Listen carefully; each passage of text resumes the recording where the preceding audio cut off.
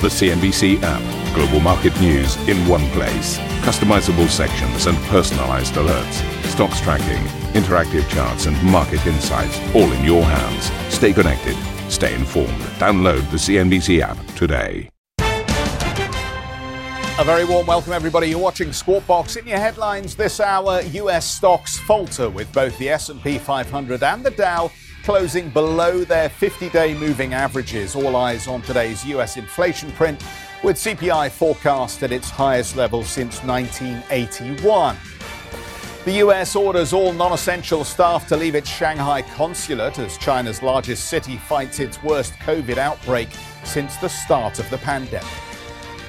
Mercedes-Benz pledges to halve emissions by the end of the decade as Chairman Ola Källenius tells CNBC exclusively that the geopolitics-driven spike in energy prices is an important lesson for the continent.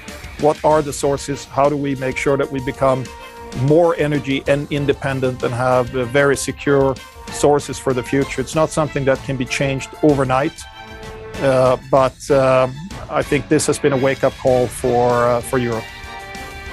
And OPEC producers tell the EU it would be almost impossible to replace Russian crude volumes, with the cartel warning further sanctions on Moscow could create one of the worst supply shocks ever.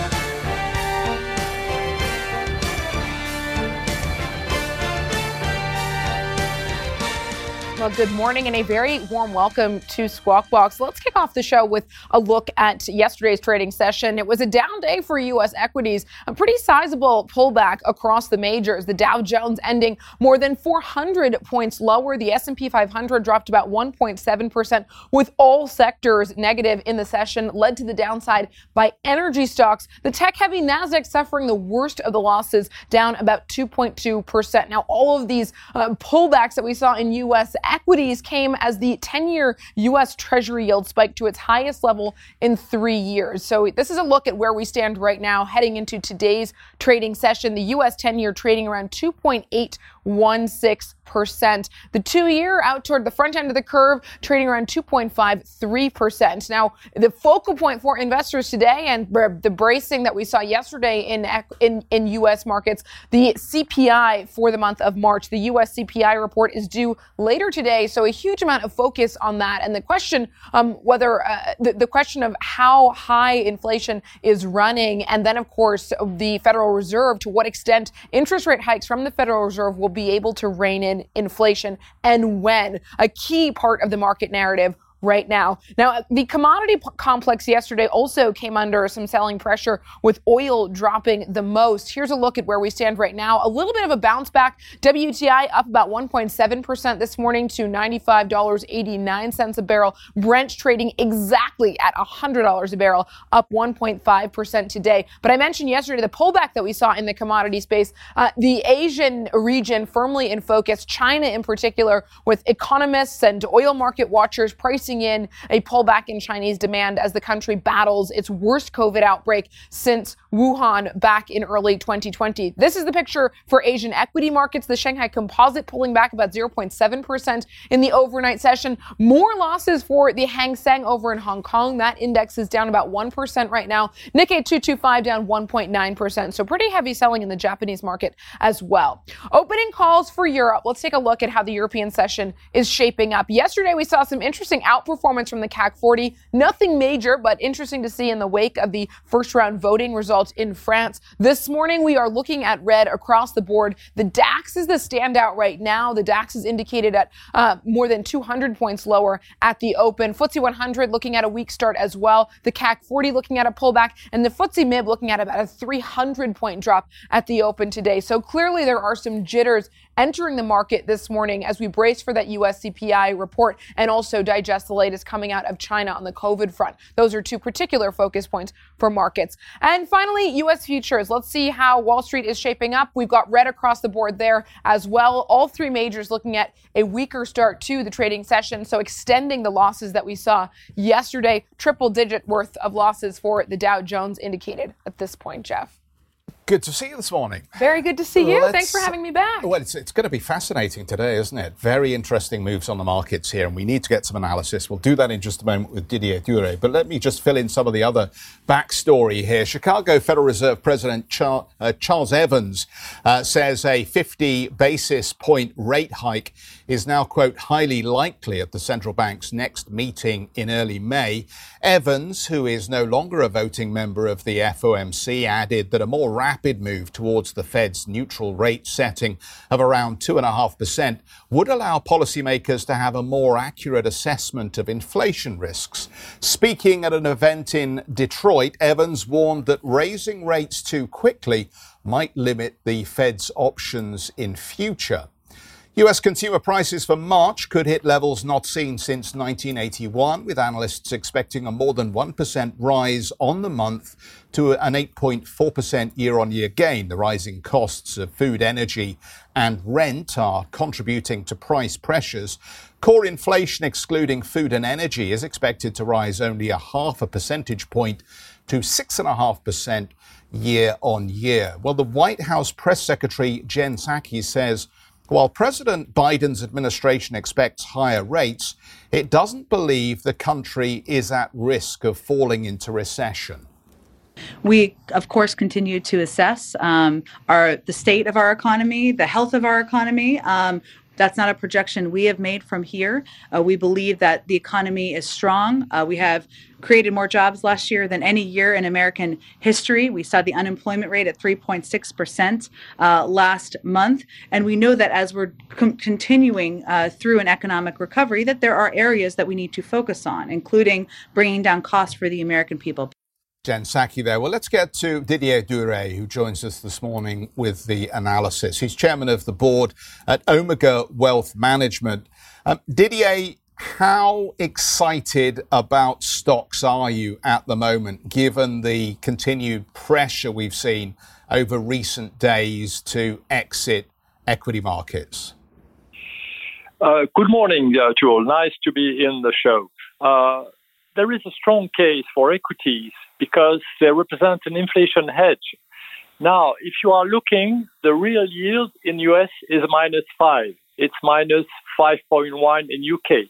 So it's accelerating the TINA. There is no alternative on that. But you have to respect conditions. For that, you need to stick to companies that have durable pricing power and avoid the companies that have pricing power that can also, at a point in time, kill the demand. So for that, I think it's more focusing on the value part of the business with strong brands and with price earning below 15, price earning to growth around 1. And you have to remember that in the 70s, these companies were really outperforming by 3 times the market. And it's reported by Kenneth French, on his famous studies. Besides that, I think many things are already discounted in the market. Markets are miles ahead. We might see short-term volatility. That's fine. But the markets are really bracing for higher inflation. Inflation can go very close to 10% in many countries because of the second round effect. We have a magnified stagflation. It's worse than the COVID because the fiscal stimulus can come too late, especially in Europe. US can avoid recession, and China has the advantage of once the death valley of the COVID is behind, they have the policy to be put in place in order to rekindle the economy. So we think that there is still a strong case for equities as inflation, but we need to be careful on the companies. Didier, the bears would come back at you and say there is an alternative. It's called cash, and it's somewhere where you go when you have a lack of visibility about the near-term outlook. And the problem this time round is, yes, I agree, corporates can manage inflation, and a lot of them can actually do well passing that through with a modest increase to improve margins. But we've got inflation and we've got weakening economic growth here, which probably means that earnings growth is going to get more troublesome towards the latter part of the year. How do you take that on board as you figure that it's still worth remaining in risk assets? Of course, but as you put it, the cash is an issue at the moment. But the thing is, the value companies represent an anchor in terms of valuation, in terms of cash as well. I think that's the cash generating capacities of the companies that will count. The cash you cannot get into the fixed interest. You will get it through the companies. You will get it through the accumulated earnings. Of course, the earnings will not be as strong, but I think in the U.S. They are preserved in certain ways, respective to Europe. But we have also to consider that there are also other alternatives, and it's called CTAs, because they are a superb diversifier. In fact, they are able to play really nicely the disruption and the long and the short part of the commodity market, and they have behaved very well during the war, the worst moment in the war in Ukraine. So I think there is a case. We need to focus on the medium term anyway to invest into the long term, and this is simply a valley that we need to go through. But in a matter of years, the equities, it's an opportunity to capture some companies. Didier, I'm curious in your take on the growth outlook across different countries. You've got central banks moving at very different paces across the world. The ECB obviously lagging the Federal Reserve. But then you've got some places like China, which are still embarking on supportive monetary policy. And we're expecting even more now that the COVID situation has deteriorated. How are you thinking about the regional split at this stage? Of course, there is a huge discrepancies between the region. That's why it's very important to move away from Europe and focus on China and the US at the moment. And I think the volatility is much higher in Europe than in the US. It's about 30 in Europe, 20 in US. It's a really a low to mild level of volatility in the US. So that's probably a safer place to be. And Didier, when it comes to inflation hedges, I mean, there was so much talk among the Bitcoin bull community that Bitcoin was going to be an excellent inflation hedge. It was one of the key points from proponents of Bitcoin to get involved. Yet we are seeing now Bitcoin trade below $40,000 in the lead up to the day when we're expecting this massive inflation print stateside. What do you make of that argument and Bitcoin as an inflation hedge? Is that whole argument dead? Yes. So far, I think the Bitcoin has been a rather deceptive trade. If you look at the performance year to date, it's minus 15, not counting the close of yesterday. The reality is that the Bitcoin is really a high beta on the US market, and that's it's not even following covering the inflation. But beside that, it's a risk-on asset. So I think there is limited correlation on that. Really, this year will be the year of making it or disappearing for that purpose of inflation hedge vis-a-vis the Bitcoin. Didier, let me ask you specifically about recession risk in Europe, given the high and rising cost of replacing Russian energy. Yes, I think it creates a big reallocation of the energy spectrum for Europe, and it will take more time than the pace that we have on the demand that is really affected by that. So there is a risk, a genuine risk of recession in Europe. The problem is that the fiscal stimulus will probably come too late. There are some subsidies vis-a-vis the energy, but it will not make it, and it will affect very heavily the balance of the consumer, and the companies will be highly affected. It's possible that we see inflation rate hovering around 10% in Europe, because the second round effects are still in the making. For that reason, it remains, a very, let's say, difficult place from the growth perspective. Inflation hovering around 10% certainly would be a change of pace from what we're used to. Didier, thank you for joining us this morning and sharing your thoughts. Didier Duret, chairman of the board at Omega Wealth Management. Now on to some key macro data out overnight. Japanese March wholesale prices are near record levels after hitting 9.5% year on year, ahead of most expectations. The index, which measures how much companies pay each other for goods, hit a record high in February, with yen weakness playing a major role in propping up import prices. Over to China, the Security Regulatory Commission has said it will encourage long-term funds and institutional investors to allocate capital to the country's equities in an attempt to stabilize markets. The state body has said it will improve finance mechanisms, support deal activity, and potentially invest in undervalued stocks.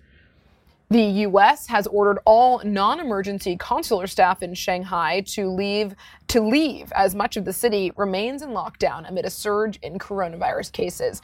The U.S. State Department has also urged citizens against traveling to China, citing the country's, quote, arbitrary enforcement of restrictions as part of its zero COVID strategy. Let's get out to Sam, who joins us now with more on the latest out of China. Sam, this headline out of the U.S. State Department is certainly grabbing attention this morning. How significant is this move from the U.S. State Department? And what have they said is the basis, their chief concern when it comes to Shanghai? Is it really the COVID situation or simply the logistics of that come with a city that's locked down?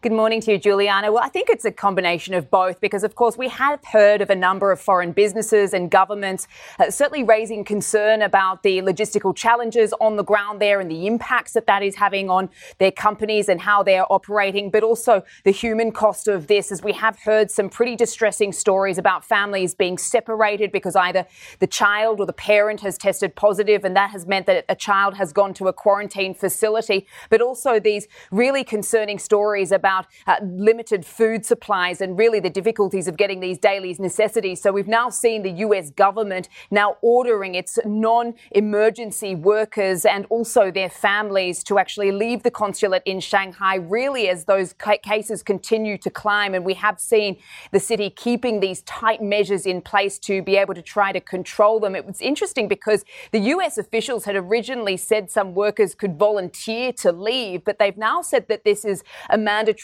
decision. So we have seen a change of tune certainly come from the authorities. But as you say, we've also seen this advisory really suggesting that they should reconsider traveling to China. And this is over what they call arbitrary enforcement of local laws and COVID restrictions. As I said, after some pretty distressing stories that we've heard about, China has hit back at this and any sort of accusations at its policy. It has said that this is groundless. China's authorities have been adamant about keeping this dynamic zero COVID strategy in place, they call it, which is what they say is not a zero tolerance, but more about pinpointing positive cases and actually removing them from the transmission chain. But this is interesting because this US move actually comes despite now these developments over in Shanghai, where we are hearing them actually easing off on some of these lockdowns. Guys, back to you. Sam, I'm curious how the public is feeling about these latest measures. You talk to experts about what motivates President Xi Jinping and the party and its social stability, and the view being that the major potential shift in strategy will only come if there is major public backlash to these measures. How are people in Shanghai feeling about the latest restrictions? That's a really good question, Juliana, and particularly because this was already a typically very conservative year, given that we are going into that big 20th Party Congress, which will be held in October, November, later on in the year. And this is where President Xi Jinping, of course, will be very likely securing that third term as president after he, of course, dropped those presidential term limits back in 2018. And so, as you pointed out, and very rightly so, we do know that social stability really is fundamentally at the core of the Communist Party. So what we are seeing now, which is taking place in Shanghai, is a lot of anger, a lot of fear, a lot of frustration coming from residents who've been taking to platforms like Weibo over in China, which is their Twitter-like social media platform, really venting their concern about what is going on here. And of course, this is a country where we know that sensitive topics like these are often censored, and we have seen the censors being very quick to jump on this. But of course, this is just really a growing chorus of frustration that we are seeing in Shanghai, not just from foreigners, which we typically hear from, but also locals on the ground as well. Back to you. Terrific, Sam. Thank you so much for that. Still to come on the programme then, Mercedes-Benz unveils its latest sustainability goals as Chairman Ola Kalinas tells us that Europe's energy crisis has made the road to carbon neutrality more critical than ever. We'll bring you that exclusive interview next. And for more on markets ahead of today's U.S. inflation print, you can check out the Squawk Box podcast.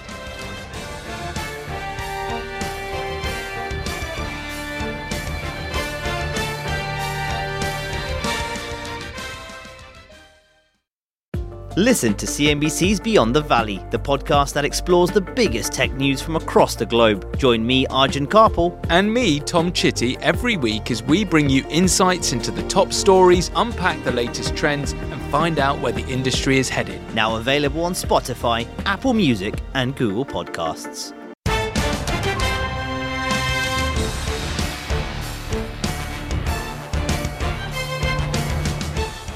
Welcome back to the program. U.S. investment fund Blackstone and the Benettons will set out a takeover offer for Italian infrastructure group Atlantia this week. That's according to Reuters sources. Blackstone and the Benettons holding company Edizione, which already controls 33% of Atlantia, will create a new company to launch the offer. The Benettons will have the majority stake of the new company, with Blackstone holding the rest. BASF has posted a surprise drop in first quarter profit. This as its oil and gas unit counted 1.1 billion euros in impairments over the abandoned Nord Stream 2 pipeline from Russia, which it co-funded. Now, first quarter net income at the German chemicals giant will now come in at just over 1.2 billion euros, down from the almost 1.8 billion euro figure forecast by analysts.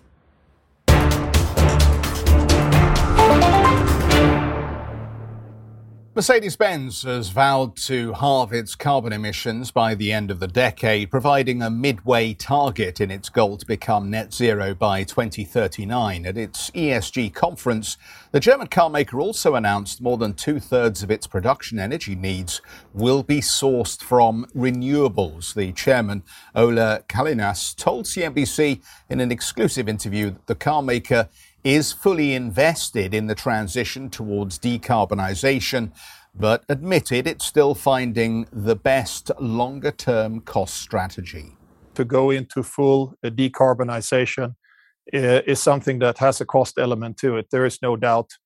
And as you have seen over the last couple of years in our financial presentations, we're going into this transformation open-eyed, where we will have pressure on our variable cost, and some of that needs to be compensated on work on the fixed cost and also your investment side of the business. So you have to find a balance. Whereas we're investing at a higher level than ever before, we're also pushing efficiency even more than before.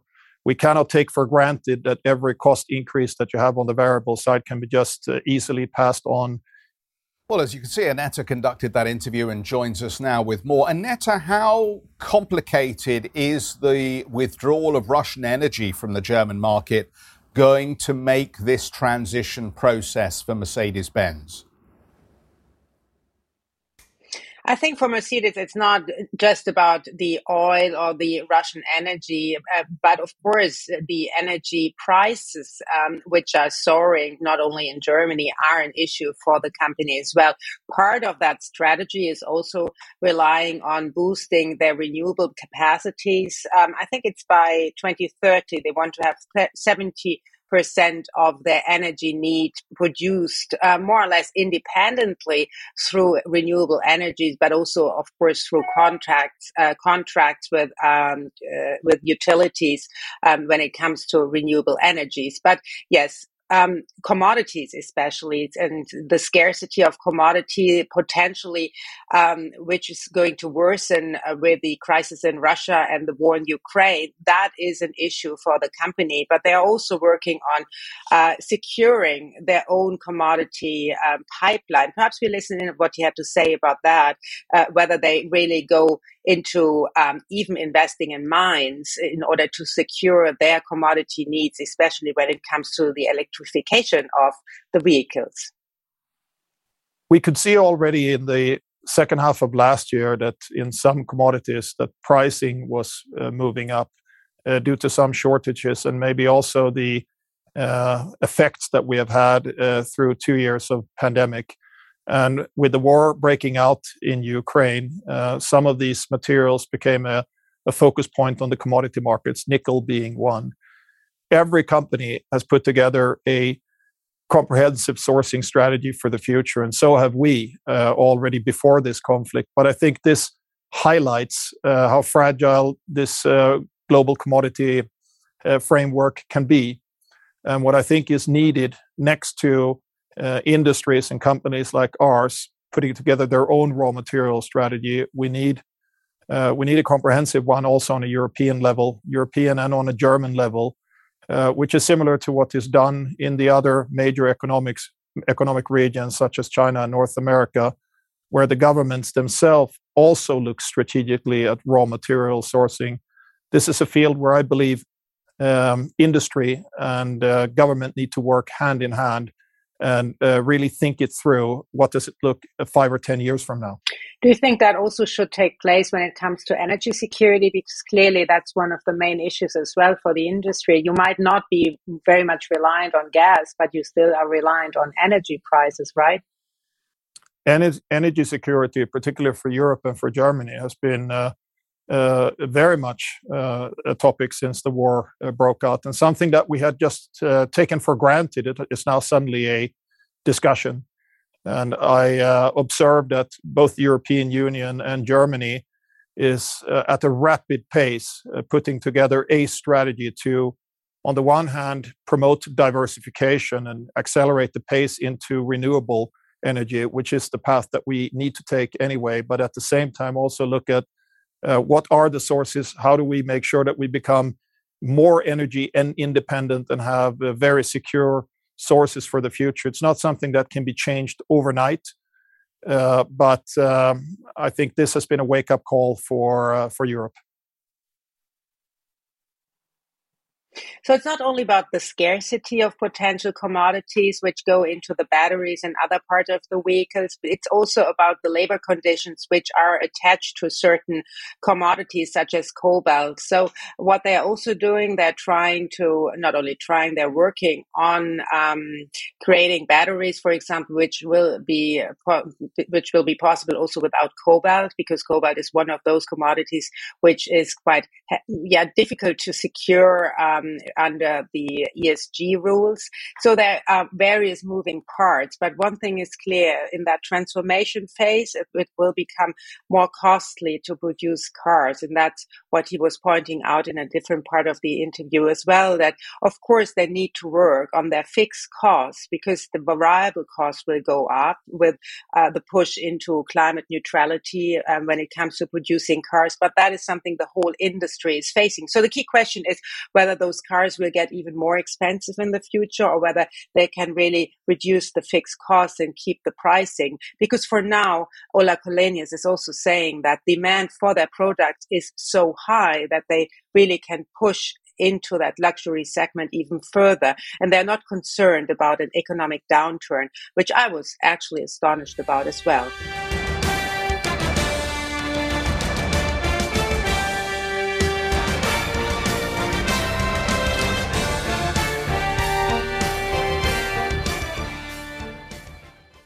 Thank you for listening to Squawk Box Europe Express. For more market-moving news, you can head to CNBC.com. Or join us again on the show with Jeff Cutmore, Steve Sedgwick and Karen Cho, weekdays on CNBC.